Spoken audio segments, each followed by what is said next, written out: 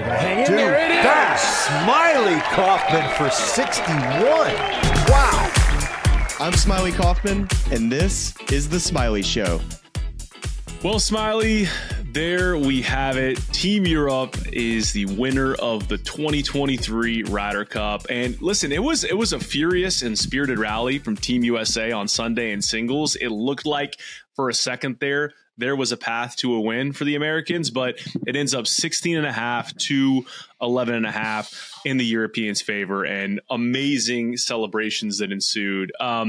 You said before the Ryder Cup began, we were going to see a lot of excitement at the 16th hole, and boy, did we, all week long. And that is, of course, where the Ryder Cup ended, with Ricky Fowler conceding a birdie putt to Tommy Fleetwood, giving Europe that last half point they needed to clinch. We're going to do an in-depth breakdown of this Ryder Cup later in the week, and we'll get to a little bit here. But I just want to start with the atmosphere, like how cool it was being there. You talked about this yesterday, being on site. There were people swimming in the pond on 16 that you got on video and put on your social accounts. The CAMPEONES chants we saw at the trophy podium, it felt like we were watching a Premier League or a Champions League win. I just want to hear from you, atmosphere-wise, where this event ranks for you amongst all the events, maybe golf or otherwise, that you've been to. Man, it trumps anything I've ever been a part of in golf. I mean, it's not even close, really, either. I've been in the final group of the Masters, and what I saw this week was cooler than that. And that's, listen, it's you can't beat a major championship, winning a major championship, beating an entire field, but playing with a team, playing with other players, it's something you don't get to do week in and week out. And the Europeans embraced it. So do the Americans, and there was a lot of question marks whether they were a close-knit team, but I think there were a lot of conflicting reports that tried to turn this American team against each other a little bit. But as you saw today, there was a ton of fight in that American squad, and it always feels like in singles play that the Americans are always never out of it, because the Europeans are just so good in the foursomes, and they've been pretty good in the best ball as well. But really, those foursomes proved to be the difference this week, because it got very interesting towards the end. Really, the energy to start the day, there was a lot of blue on the board in the first 4 or 5 matches, and I'm thinking to myself, man, this is going to be an absolute stinker today. I thought that Europe may win the session, meaning all of the 12. Talking about the 12 matches, if they win, 6 points or more, they would win the session. I thought they were going to do that, and I thought they could sneaky blow out the Americans to where it would be a record-breaking points amount that the Europeans might get, but that didn't end up happening. I think when the middle of the lineup teed off, a lot of red got on the board, and then it started kind of shifting towards. And when Jon Rahm and Scottie Scheffler got on, I'd say their 11th, 12th, 13th, 14th hole were like, hold on, there's a lot of red in the middle of this. And it actually really seems like this match with Jon Rahm and Scottie Scheffler could be the difference if everything holds true.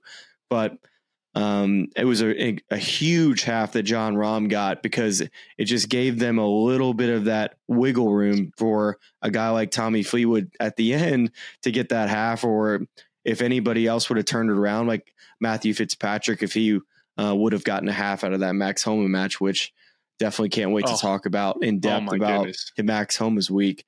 Just the stones that he had to make that putt, but man, overall, just back to kind of the atmosphere in general, the crowd's like insane. The jingles and the songs, like Francie and I have had a different song in our head every 30 minutes because there's so many. And whether it's cheering about the players or cheering just about just something random, like one of them was, if you're handsome and it's stomp your feet, and then everybody in the stands would stomp their feet. It's not, all we have at USA events is USA chants and I believe that we can win.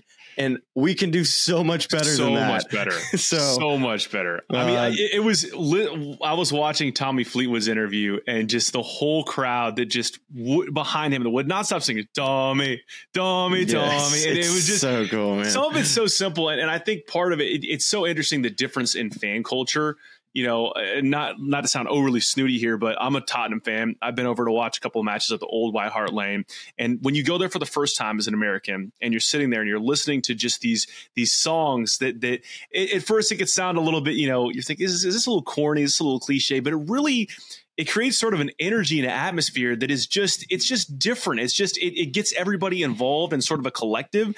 And I think that, you know, it may sound silly, but there's something there about just giving your team a little bit of go. Guys, you know, again, in a soccer and a football sense, we'll talk about hearing a song and kind of giving them a little bit of extra energy in the middle of the match where they need something, and they leverage that into a win. I think we saw that this week. I'm curious too. You know, we're talking about differences here between American crowd, American atmosphere, and both teams. One that has been talked about kind of, you know, since the things ended, I'm watching press conferences, I'm hearing Jordan Spieth answer questions about it, is the difference in the prep leading into the Ryder Cup. And there was a lot made of, I mean, we talked about in this podcast, you know, at length about the Europeans playing a lot of competitive golf and the lead up to the Ryder Cup. We talked about the BMW PGA Championship. All 12 guys make the cut. 7 of those guys finished in the top 10. And the only 2 Americans who played after the Tour Championship were Max Homa and Justin Thomas of the Fortinet, and they're responsible for 5 of Team USA's 11.5 points this week. So I just wonder, let's play this forward a little bit. Let's look to Bethpage Black in 2025. Could you see Team USA trying to play more events in the lead up to that? And could you see some of those events being DP World Tour events, just given the way the PGA Tour schedule, you know, works out on a yearly basis? Well, just to kind of start on all that, I mean, yes, the Americans were not informed to start the day. On Friday, they got punched in the gut immediately thinking, you know, that we are informed, but then you get out there and then you, especially in that alternate shot format, it's a very uncomfortable way to play golf. And really, you have to be in such good form because it's so awkward. And I thought it was very, very smart by the Europeans to start out the Ryder Cup with the foursomes in the morning, which has not been traditional. And yeah, man, I definitely think going into the next Ryder Cup, that is going to be a huge topic of conversation and maybe it's back towards the European side too. Mm-hmm. Are they going to continue to play over there before the Ryder Cup? Because I think there's an element of jet lag, a long week, a hot week. And when we kind of turn the page towards Bethpage in a couple of years, you know, it's potentially going to be cooler. You know, the guys do have an opportunity to play over on our side of the pond, playing PGA Tour fall events if they'd like. And it'd be easier to do that and not have to go play across the country on the West Coast and then try to get over to Rome. So I definitely understand why the travel logistics didn't make sense. Like, would it be better to be more rested or play? And I can definitely see why guys definitely took time off. But and just one more last thing on the crowds, and kind of made me think of Bethpage and just a typical New York crowd and how crazy they are and how aggressive they can be. This week in Rome was incredible in the fact that I never really felt like it was hostile. Like it was a great crowd, and the fact that they were cheering for their guys, you know, the cap thing was about as hostile as I ever heard. Yeah. And I remember the Europeans complaining about the fans at Whistling Straits, saying they were saying all these nasty things, this and that. I never got that from this European crowd, and I can't attest to the Whistling Straits stuff because I wasn't there, but still, it was, I feel like the game of golf was in a really good place this weekend with this crowd and the players, and it just was a fantastic Ryder Cup, and definitely one to remember for sure. Just to go off on a tangent for a second, because you noted it there about that relationship between the crowd and the players and sometimes the caddies and the captains. I thought it was really cool at the end to see the entire American team go over and shake each hand of the European players. And obviously I was wondering how long that line went. Like, are we going to see a Joe LaCava, Rory McIlroy handshake? But we of course did not. But I think that was a cool moment to kind of bring it back together and just emphasize the sportsmanship of this entire event. I think it is worth kind of trying to put a bow on this whole Rory, Joe LaCava, Shane Lowry, Patrick Cantlay, Bones storyline.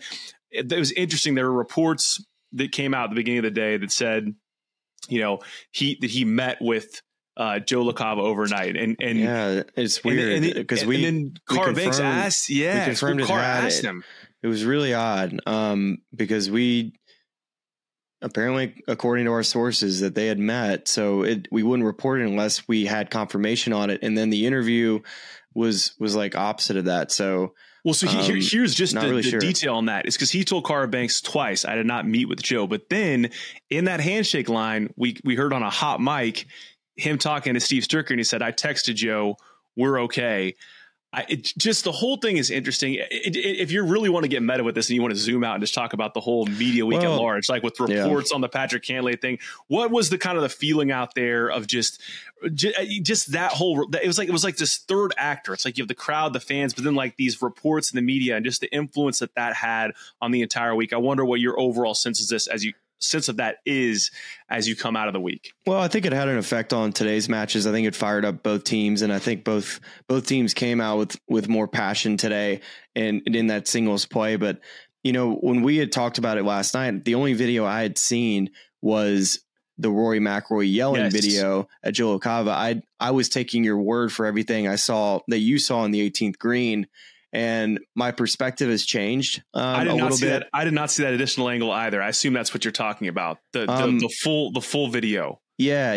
And I remember you. Well, first off, I thought you said the match was a halved match as well. Like that was to win the match for Cantlay. Yes, I was saying Rory's putt was to have the match. Rory had a birdie putt. So I misheard all of it. So we did. I'm just going to clean that up a little bit from yesterday, and the fact that.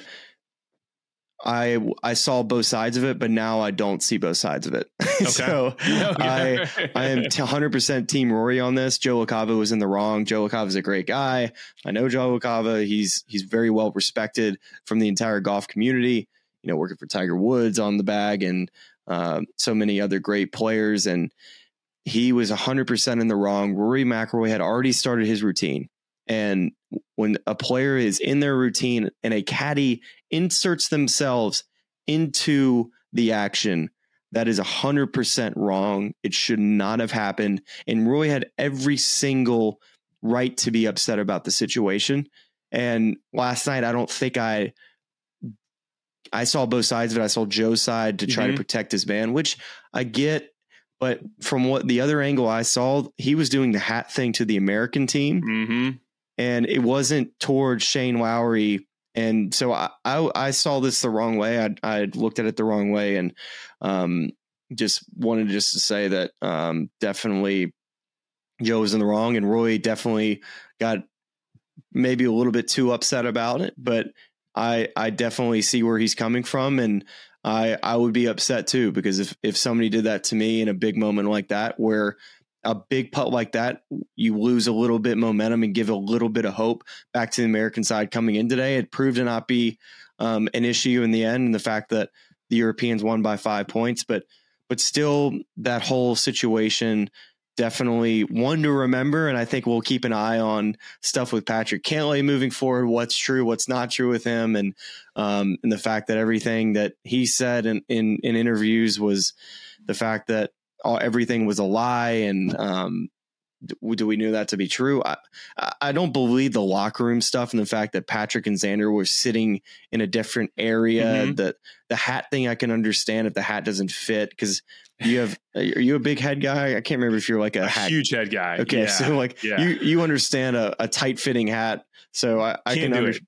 Okay, so I can understand we that. We had a whole segment on this podcast about how to iron your big hats so they sit down, because we cannot figure it right. I mean, I think I'm glad you brought that up, because I had not seen that angle, and we got a lot of comments on YouTube about this. And by the way, absolutely love it. even if you're disagreeing with us, the engagement and the conversation is fantastic. So are we getting smoked on it? I got smoked on it, which I think is fair. I did not see the other angle. And so, well, I think the main point being made is that,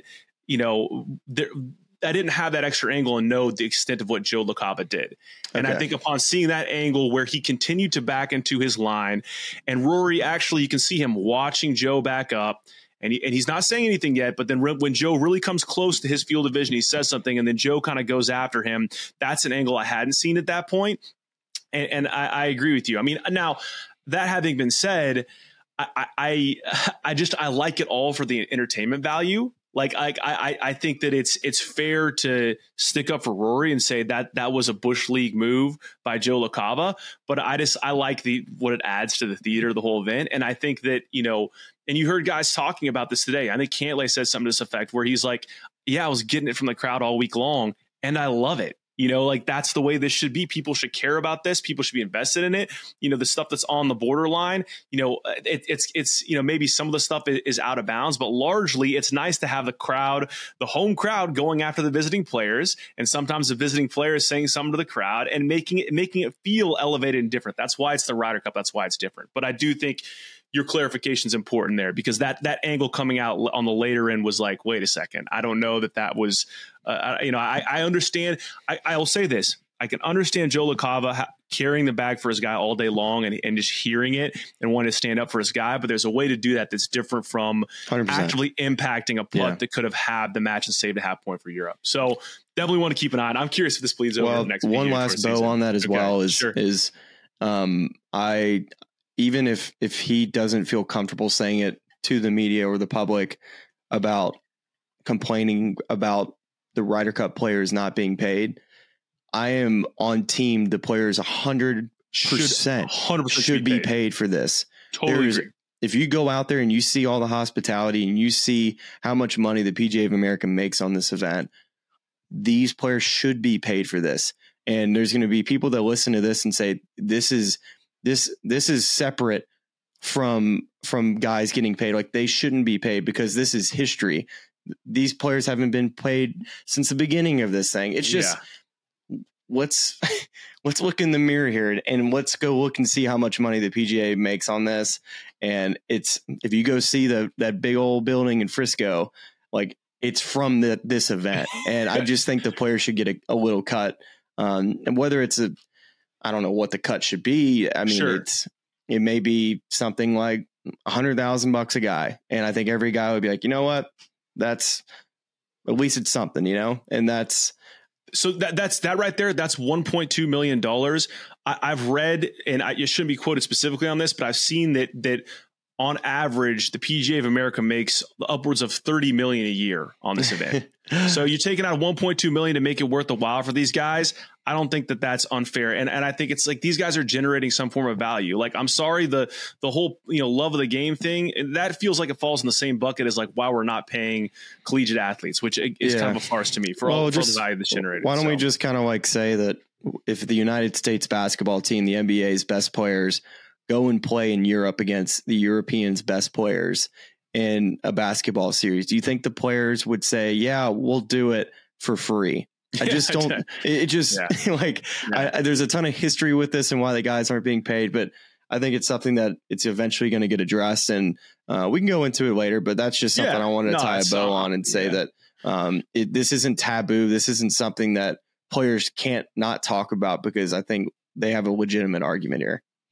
Yeah. And listen, we're kind of running short on our time here for this recap. And like I said, we will have a full recap later in the week getting into this. What I'm excited to talk about later this week is going to be the way that Europe rode their horses. Rory, 4 points earned this week. Victor Hovland, 3.5. John Rahm, 3. Tommy Fleetwood, 3.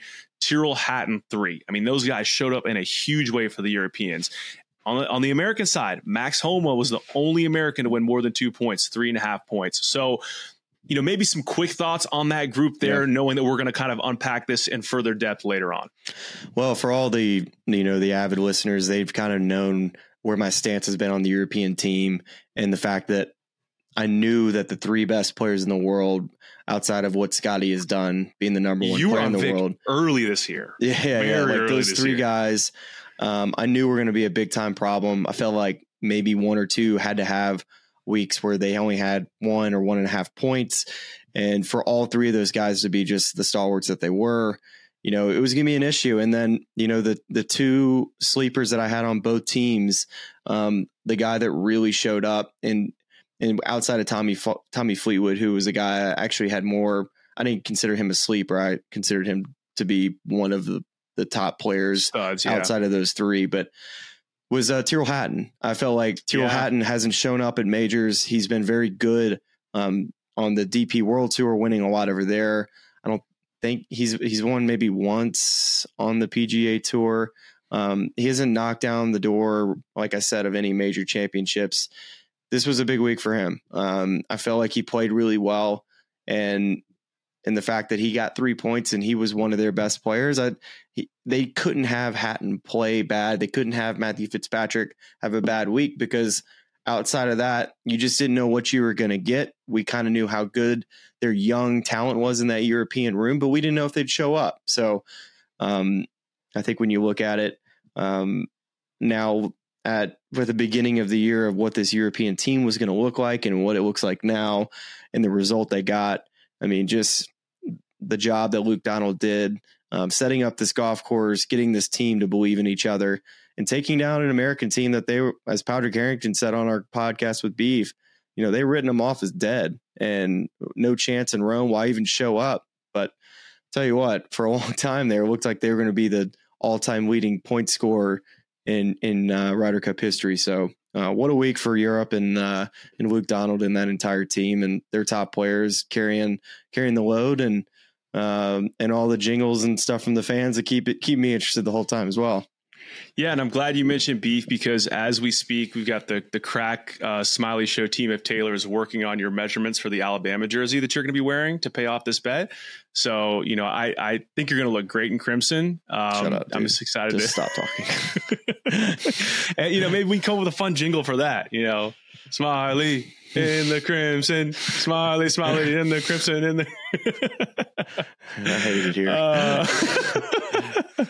Well, I'll tell you what, really fun week, fun to interact with a lot of people, listeners and viewers of the show, on the subject of the Ryder Cup. Had a little drama last night and had a little bit of drama this morning. So it turned out to be a good one. And, like we said, we're going to continue discussing this, maybe with some players involved as well, as we kind of, get a little further. We're not done talking about it. We're not done talking about this. So we appreciate you joining us for the ride this week. One more from just want to go and put my nomination for captain for the Bethpage US team. Tiger Woods. The big cat? Tiger Woods. I love that. Did you hear Zinger say Tiger and Sergio? Tiger and Sergio? He said that on air? He said that on air. Oh man, so he already took my lane and ran with it. So everybody already knows. I think Tiger was the obvious one, but I think Sergio. Okay. I mean, if we find a way back with the whole live thing, hey Sergio, I tell you what, Sergio, pay $700,000 and then you can be the captain of Team Europe at Bethpage. How's that sound? I guess he could captain. There was the vice captains for the European side. It was just an odd bunch of group of guys. It was the Molinares and Colstar. Like it was a very interesting group, and the fact that it wasn't very recognizable compared to the U.S. side, which had Freddie Couples, Davis Love, Steve Stricker, Jim Furyk, guys that are so recognizable. What Europe did this week, I mean, it was incredible. Eduardo with the stats. I mean, that's the type of stuff that makes a difference. So, a lot of fun recapping it. We appreciate everybody listening and watching, and we will be back here on Thursday, I think, with a new episode. We'll see. We'll talk to you then. The Smylie Show is part of the SiriusXM Sports Podcast Network. If you enjoyed this episode and want to hear more, please give a 5-star rating and leave a review. Subscribe today wherever you stream your podcast.